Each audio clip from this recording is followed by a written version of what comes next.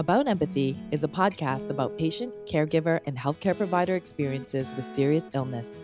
This podcast gives voice to their stories. With each episode, we hope these engaging discussions inspire you to have more empathic, authentic, and compassionate conversations. I'm Dr. Irene Ying, and I'm here with my co-host, Dr. Jory Sekaracha. And I'm Dr. Giovanna Siriani. For years, we have worked together, taught together, and learned from each other in our roles as palliative care physicians. Thank you for listening.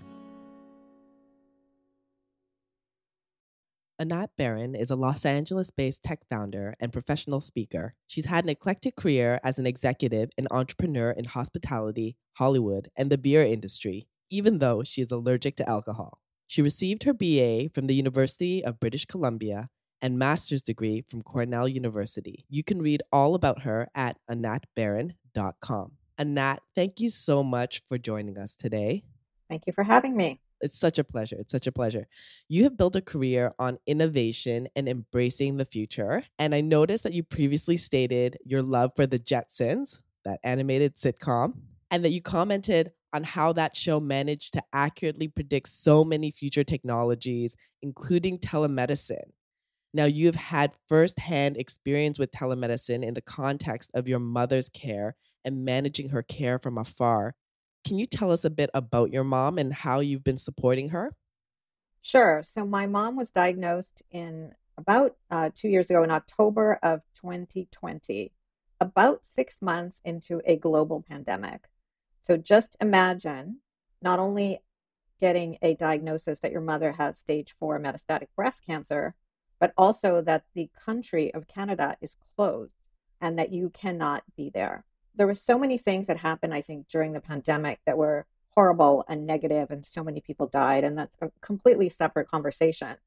But for me and for my mom and for her care team, we had to figure out how to manage a brand new situation with the shock and horror of it from afar, because not only was there a pandemic, I also thought about last night as I was getting ready for this conversation, even if I had been in Toronto, I still would not have been there to hold her hand.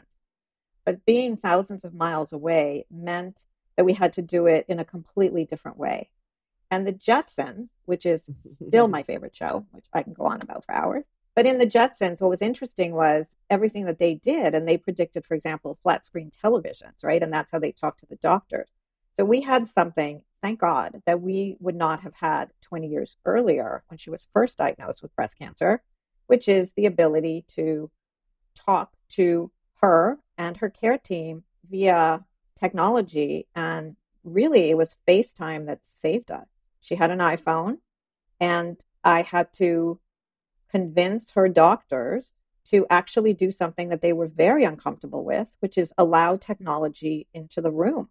And then I had to convince them to communicate with me using technology and using things like email, which have been, again, against every single rule because of privacy.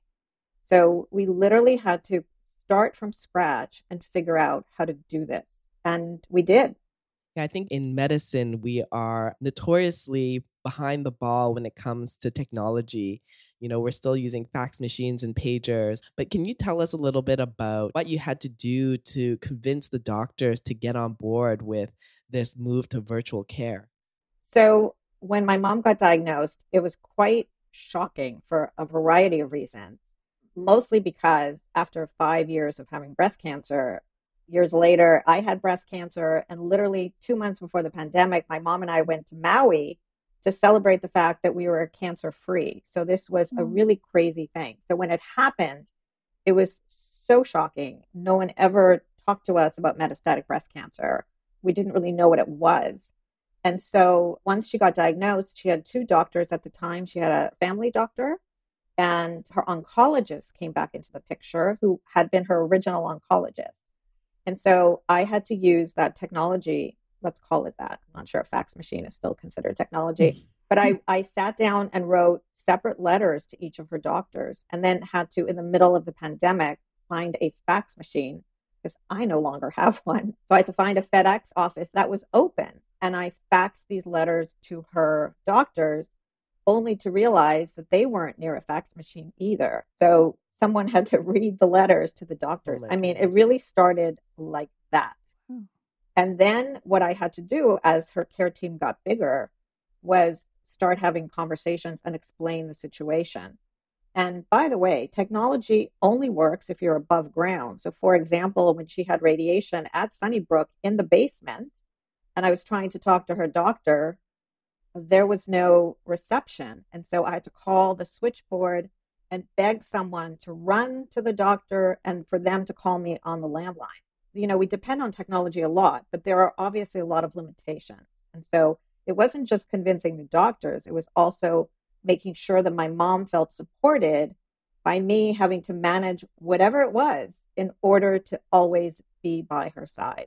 It's interesting. That segues really nicely into our next question. And that was going to be, what did you see as the limitations? I think you've already touched on the limitations, the idea that you had to go through so many workarounds in terms of the fax machine and people reading out letters. It'd be interesting to hear from you. What other limitations did you see with virtual care? And also to touch on the other side of that coin, the opportunities and advantages of virtual care. So I think that we were very lucky, like I said before, that the technology was there at the moment in time. I think about that in general, about this pandemic. Had the pandemic happened any other time, 20 years earlier, I don't know how business would have survived. I don't know how healthcare would have survived. There were a lot of challenges. And frankly, the doctors didn't necessarily love having a phone in the room. And there was another challenge, which we don't really talk about, which is everybody was masked, sometimes double masked with shields. Half the time, I had no idea what they were saying. My mom has hearing problems, and so she couldn't hear them. So I was in the middle trying to translate. Literally, I was 3,000 plus miles away trying to say out loud what I thought the doctor was saying. So there were so many layers to this thing, not just the doctors, right? I mean, healthcare spans the pharmacy, the home care, the variety of the treatments, getting tests, having to get on the phone and try to schedule tests, getting my mom to appointments. I mean, we don't really think about all of the different steps that need to be taken by someone who is caring for a patient, right? Especially in the middle, let's repeat it again, of a global pandemic, right? It just added so many extra steps because otherwise maybe I could have had someone drive her. So there were just so many layers to it. The thing that did help on the other side of it was that there was a pandemic. And so everyone kind of rallied, if you will, and understood what was going on. I was able to create this kind of plan for my mom, if you will, and this system of virtual care because of my background too. I don't know that everyone could have done it. And I don't want anybody listening to this to think that they are less than. I just think my mom got lucky that I had a combination of experiences to let me do it. I think virtual care, though, going forward has tremendous advantages, right? Like even now, the pandemic isn't there. I go back and forth to Toronto as often as I can, but I can't be there for every appointment. But because I have a relationship with my mom's care team, I have been able to be a constant and a part of it. And so my mom feels taken care of because she has someone by her side, whether it's physically or virtually. And then there's a continuity with whomever is on the other side, whether again, it's the doctor or the nurse, whoever it is. I mean, I know everybody. I've gotten to meet them virtually and I got to meet them personally. And I think like having someone there virtually too and being part of the process helps everyone else because the onus and the burden almost falls to the person who's coordinating it all. And, for everyone, they feel like there isn't much that's going to fall through the cracks. And that's really important, I think, especially when you're dealing with palliative care, when the patient is sometimes doing great and sometimes is barely able to explain how they're feeling because they're feeling so crappy. Does that answer your question?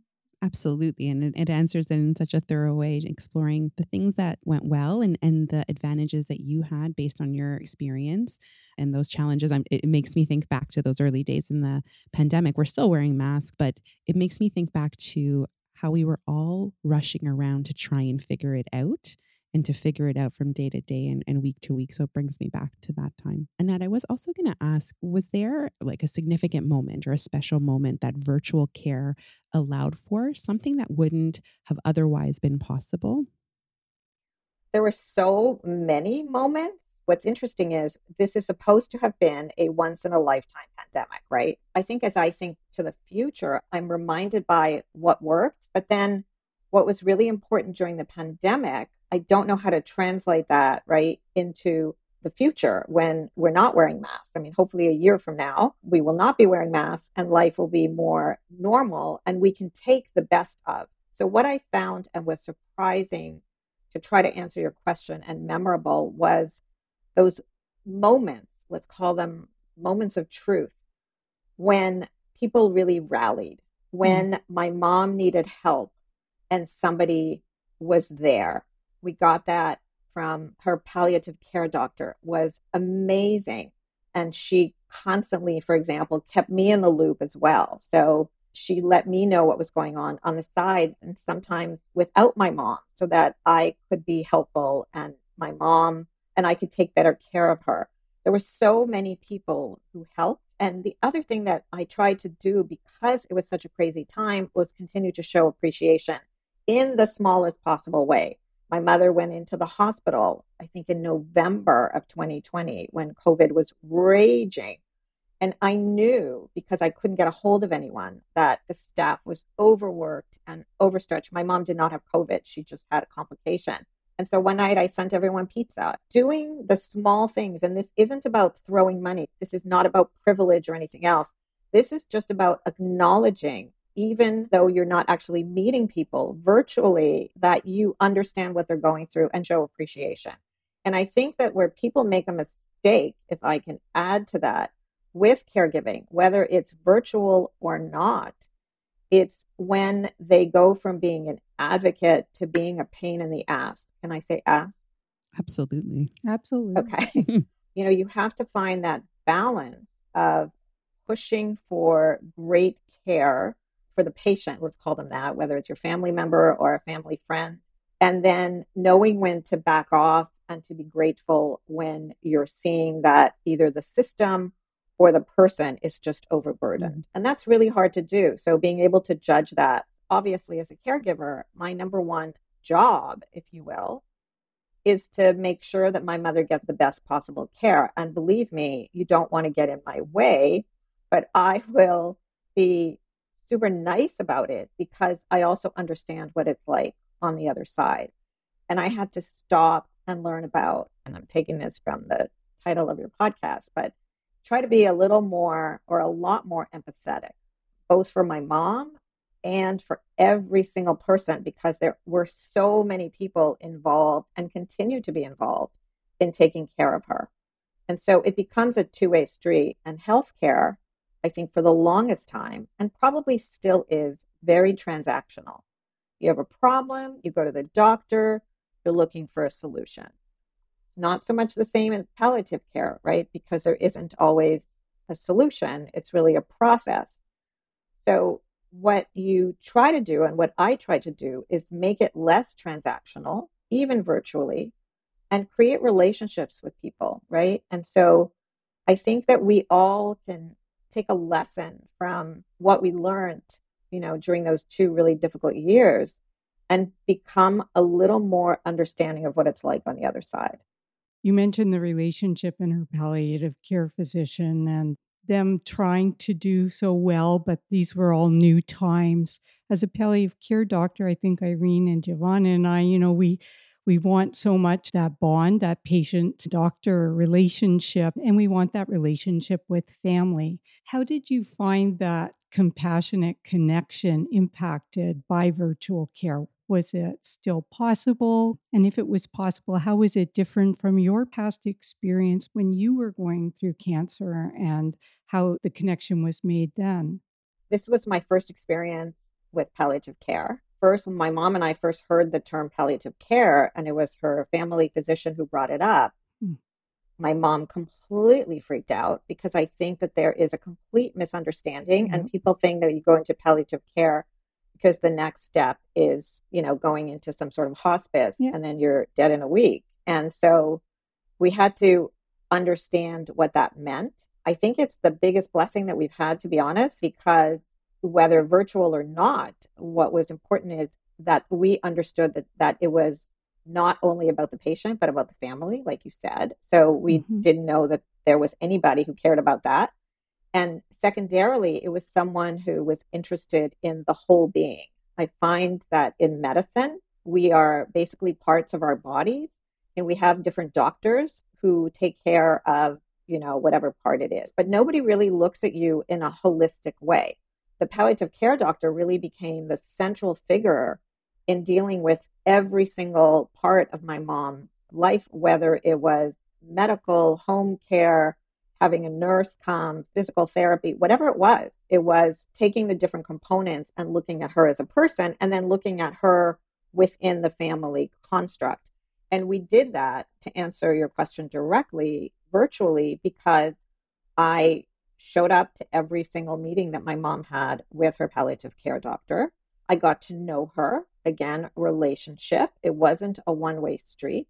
I also recognized that it was super crazy and busy in the hospital. I tried to be as clear and concise with what was needed. And I also did something that I think a lot of people make a mistake with doctors in general is, oh, I have a sore throat. Oh my God, I have to go to the ER. Not everything is an emergency. So I would talk to my mom and figure out when it was critical to contact the doctor. And I was able to do it, luckily, virtually via email, for example. We all have to take part in this, right? There's the doctor, there's the patient, there's the caregiver. And we can't just pass everything on to a third party and assume that they're taking care of it. It's just not fair. And the system isn't built for it. It's the same thing as I would have done, I think, IRL in real life, which is not look at it as a transaction, realize that this doctor is going to be with my mom for the rest of her life, however long, and hopefully it's long, that is going to be. And that we had to develop an understanding between each other about what was urgent and what wasn't, ultimately making sure that my mom's care was paramount. I love how you emphasize the fact that we need to ensure that our relationships are relationships. They're not transactional. And, it doesn't take a lot of time to necessarily build a relationship. I think a lot of people sometimes are worried about the time, the effort that needs to be spent, especially when we're in the middle of a pandemic and time is always of the essence. It's been so helpful to get all these insights from you, Anat. We usually like to end with the statement, if only they knew. And what I mean by that is, for our listeners, whether they be in the general public or people who are aspiring physicians, nurses, other healthcare professionals, based on your experiences, is there anything that we haven't really touched upon that you wished that they knew that would help them provide better, compassionate care, especially in the virtual care platform? I think that doctors in particular are so focused on the medical situation, which is their job and what they should be doing, that quite often the humanity falls to the side. So often when you are delivering bad news, I understand that you have to deliver that news, but the more you can think about how that impacts the patient in the moment, family, and their life. And so if the medical professional, whomever that is, can really think about what it's like to get that diagnosis. They don't have to be a psychiatrist in the moment or hold your hand necessarily, but just having that understanding that this is life-changing and maybe allowing a moment for the other person on the other side to take a breath. I think that would be like the biggest advice that I can give someone on the other side. And that's not, by the way, to diminish from the difficulty of having to deliver that diagnosis, which I'm sure is horrific, or having to work with patients whose, diagnosis isn't so great and there isn't that much to look forward to. But if I can end with something that I talk about in my speeches, which is we are moving into a world, to go back to the Jetsons where we started, where there's going to be more and more technology. And as we have more and more technology, including in healthcare, I mean, telemedicine is going to be huge, but there are going to be sensors. I mean, there are going to be so many ways in the home. And so doctors will actually become more important, I think, because they're going to translate the technology for us, what it all means, but they're also going to be, because technology can't do it, the human contact and provide that human element. And I promise you that in 10 years, having this conversation, trying to add humanity to everything that we do is really what is going to keep us as humans from turning into robots. You talked about giving that time and space, right? For the patient, for the caregiver, acknowledging that this for them is a life altering sort of piece of information. Whereas for the physician, it's probably just like another diagnosis in their day. Being on virtual care, being over the phone sometimes, not even having that visual, but talking on the phone, you can't even read those nonverbal cues anymore. How did you find that impacted the way that the physicians or other healthcare professionals provided care? Were they more aware of the necessity of providing this time and space? Or do you find that it created this kind of awkward dynamic where you're just trying to, stumble through and not providing that space for empathy? When I got my personal breast cancer diagnosis, it was over the phone.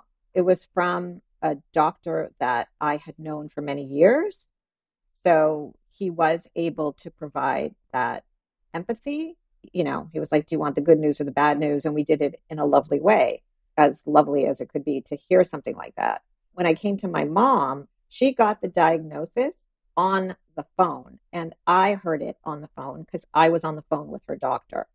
And so I think that her doctor wasn't terribly experienced also with metastatic breast cancer. It's not something that most family doctors know a lot about.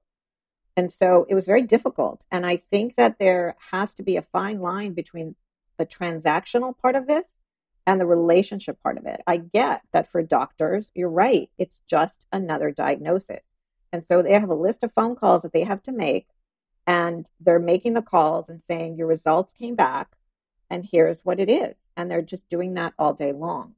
And that must be terribly difficult.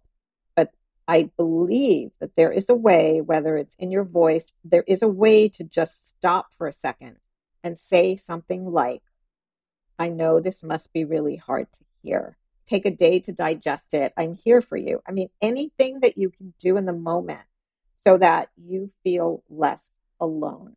I think the hardest part of getting any sort of diagnosis of any illness is the moment when first told to you, because that is something that will stay with you.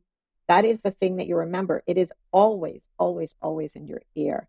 And how it was delivered, by whom, and what it felt like, if it is on the phone, when you hung up the phone, is really important. And again, this always go back to, if you can, and I know it's hard, and it was definitely hard during the pandemic, to find that little bit of humanity and to do what we all say that we should do, right? Put yourself in the other person's shoes. So, Anat, do you have any advice for patients or for their loved ones in terms of how to optimize virtual care?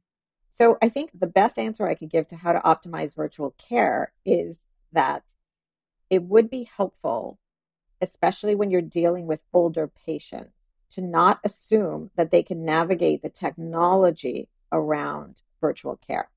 I would say that the biggest obstacle that I've had having virtual care and trying to be there with my mom is that I did not have issues, for example, getting on whatever platform it was, because every hospital, every doctor uses a different platform. But my mom had a really difficult time.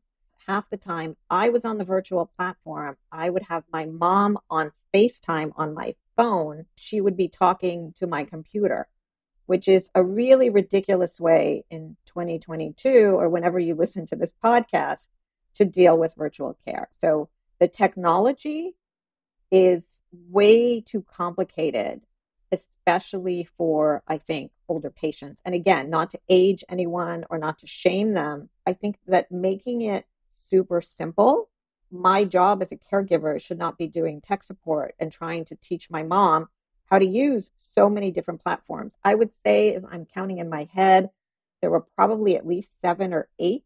Everybody uses a completely different system, and that makes it really, really difficult. That's a great point. And I think what you're speaking to is accessibility overall. So, accessibility in terms of the technology, challenges to accessibility because of language, because of maybe not having access to the different platforms, not having access to a device. 100%. I think you hit the nail on the head there with the accessibility issues. So, although virtual care made things more accessible for some, it diminished access for others. So, I don't know if Irene or Dory had any other questions. I just want to say that I also love the Jetsons. And I think if George Jetson if he could have done all that technology, there is hope for our future, because maybe it will be accessible to all. Anat, thank you so much today for sharing your wisdom with us. It's really been a pleasure. I wish you and your mom the very best. And hopefully we can be in touch next time you're in Toronto. Thank you so much again for having me. It was just a great conversation. You're listening to About Empathy. This season of About Empathy has been funded by the Golda Fine Award through the Tammy Latner Centre for Palliative Care at Sinai Health in Toronto. The Tammy Latner Centre for Palliative Care's vision is to allow patients and their families to experience a seamless system of caring through the embodiment of its core values of humanity, collaboration, innovation, and communication. To learn more, visit tlcpc.org. Welcome back to About Empathy. Anat brought up so many good points in our conversation around virtual care, the drawbacks, the advantages of it. And one of the things that really stood out for me was how she really emphasized, as we move more into virtual care, moving away from the idea that everything in medicine is transactional. Because I think oftentimes as physicians, as healthcare providers, we kind of fall into that trap, when really providing compassionate, good medicine is about developing those relationships. And there's so much about virtual care. I know we're scared of it, especially in medicine, since we're in the dark ages of technology, but there's so much of it that can actually enhance those connections. And, listening to her speak made me think about how we shouldn't be fearing technology. We need to embrace it, but we also need to, understand the limitations of it. What were your thoughts? I think for me, when I think about my patients and how they've benefited from virtual care, and just to preface, for me, it's primarily phone conversations, because I haven't had that much luck, to be honest, with video calls, just because of the kind of the barriers around the technology.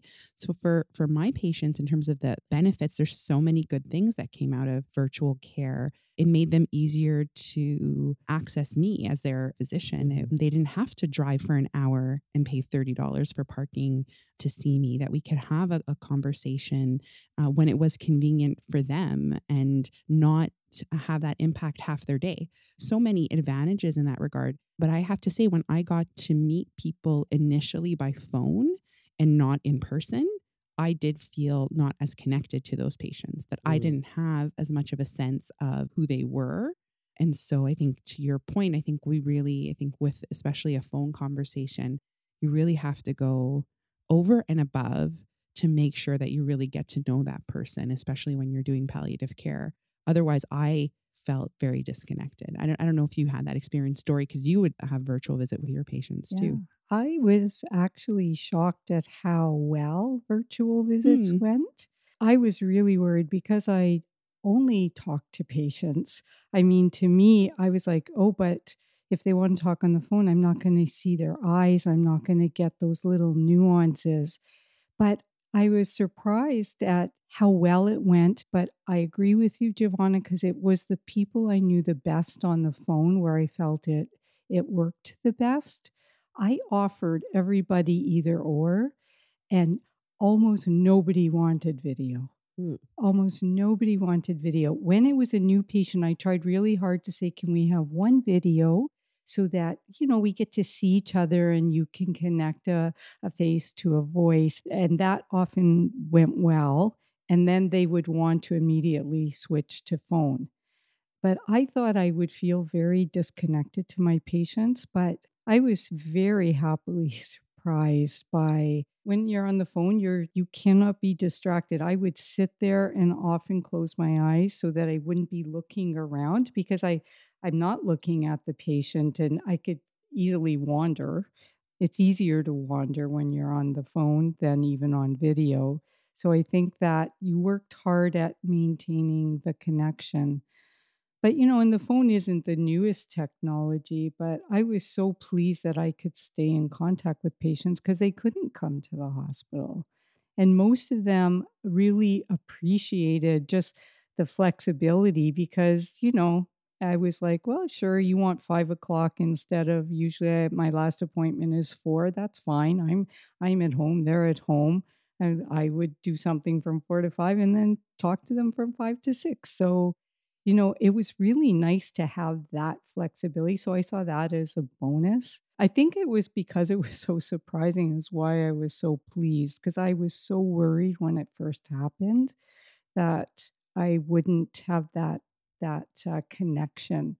And it brings it back to communication again. And I think no matter what technology you're using, if you're not using technology, you have to listen to your patients and you have to somehow get across that you care about them and that you hear them. Maybe you can't fix what's going on, but you're there for them. And if you can do that, then I think we can make that work with any technology that comes our way.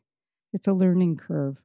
Yeah, I mean, I think there's strategies that we use in person in communication skills strategies that you can obviously still use on the phone. You miss sort of the nonverbal communication. You miss out on their cues, and they Mhm. also miss out on your nonverbal Yes. cues that you're really listening and paying attention. And so I think we have to use those strategies that we use in person when, allowing for silence, paraphrasing their Yep. answers. I think we have to use those strategies and I think be very deliberate about it in the virtual environment and to not make it a conversation that's like a checklist type of That's right. conversation, Mm-hmm. right? Mm-hmm. Tori, can I ask you for your patients Yeah. when they preferred the phone conversation? Do you think it was a technology hurdle, as we kind of talked a little bit about with Anat, or do you think it was that the visual piece made the patients feel more vulnerable? I think in my particular case, which wouldn't be the same for everybody, that they just like the thought that they could get up in the morning and not even worry about brushing their hair, or they could have their pajamas on. They didn't have to present in a certain way because they would say, this is so relaxing. Like when you're on the phone, you have no idea what somebody's wearing. If did they brush their hair? So I think that was part of it. For some of my patients, it was for sure the technology. They had had some bad experience with OTN. They had had some bad experiences with Zoom, and they got cut off in the middle. On the phone, they felt, I'm going to talk to you from 10 to 10:50. I doubt the phone is not going to work. So they liked that security. So I would say it was a little bit of one was convenience and not having to present a certain way, and another was there's no risk involved in the phone. And I was surprised, like on the phone, I think I picked up on hearing things more because I can't see their eyes. So I would hear a little change. Or I think something that I couldn't imagine their eyes at that moment. Because when you're in the office, you're trying to integrate all the cues, right? Your visual and what you're hearing. And on the phone, you're focusing on one cue. So I think it was better than I thought. I was in track pants and a sweatshirt, and I would never go to work that way. Or if I was on video, I would at least have a nice top on. So it could have been that as well. I wasn't worried about the technology on video too much, but for some reason, no reason that I can figure out, it just didn't work. And you'd have to call back. And that never happened on the phone. Yeah. And I think that's a good point because I think we're fairly tech literate. Yeah. And so I think we have to think about those patients who have challenges with Yeah. the technology, not just navigating the technology because they're not familiar, it's not even having access to a device, right? I think we make an assumption that everyone Right. has a cell phone, everyone has a device. That Mhm. is not the case. And so I think we have to think about that Right. accessibility piece. And, not just that, for some people, English isn't their first language, or they might not be able to read Right. that email that an administrator has sent them with the instructions for how to connect, right? Exactly. So I think you're right. I think there's advantages to the virtual format when we're on video. I think there's also a lot of problems with that. And if people don't have the knowledge, the access to the technology, and potentially the support, because Yes. Anat spoke to this, for some people, they need the support of a caregiver to help them even access the technology. So there's so many factors that have to align for that video virtual visit to occur and to occur successfully. I worry about there being even more difficult for people without means to have access Mm-hmm. to healthcare. The more virtual it becomes, like I think about how much money it costs just to have good internet access and a device and a good computer. And we learned that in education too, that, many children had access, but some children didn't. Mhm. Mm. Yeah, I think about Anat's point about, we can't shy away from technology, right? It is Yeah. our future. That's true. And so maybe more taking a lens, access to internet, access to phones, like those are basic human rights now, right? Yes. And so looking at it more from a lens of accessibility for all, as opposed to shying away because we're worried about like the potential inequities that may occur because some people have access and some people don't. Yeah, no, such a good point. That's a very good point.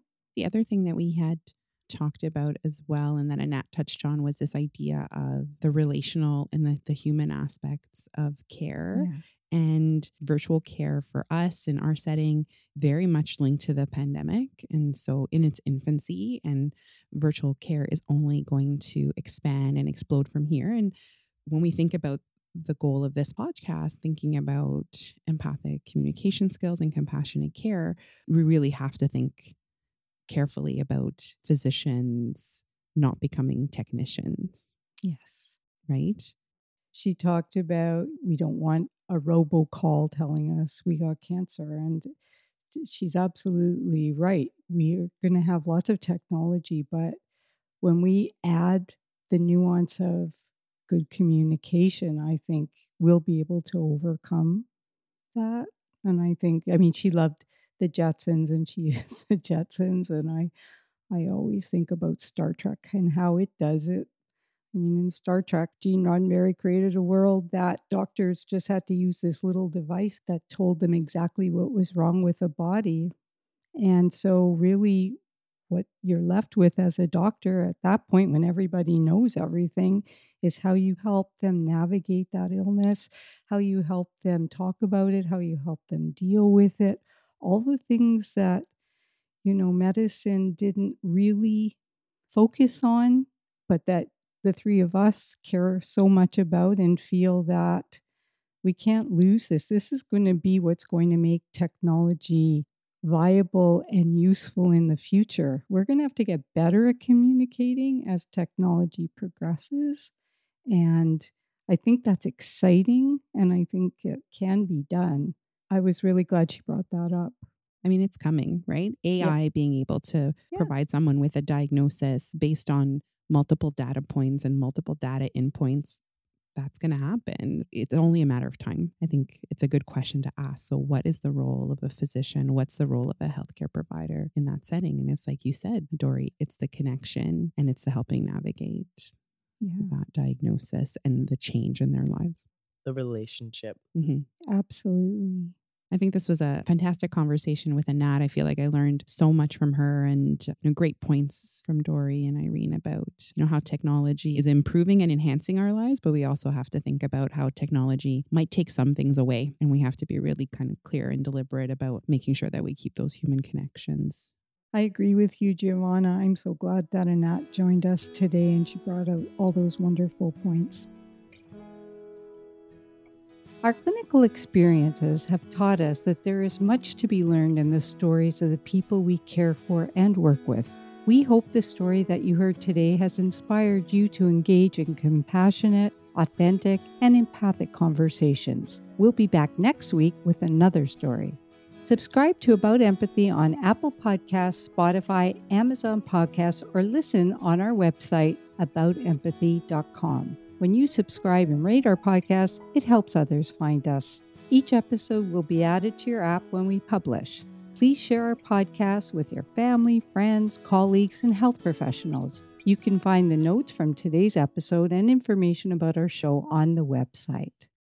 About Empathy is a Kickback Productions podcast hosted by Giovanna Siriani, Dori Sakuracha, and Irene Ying. Recorded and produced by Jackie Skinner and Sarah May. Music by Jerry Finn and Jackie Skinner. The podcast is recorded virtually and funded by the Golda Fine Award through the Tammy Latner Center for Palliative Care at Sinai Health in Toronto. Visit us at aboutempathy.com.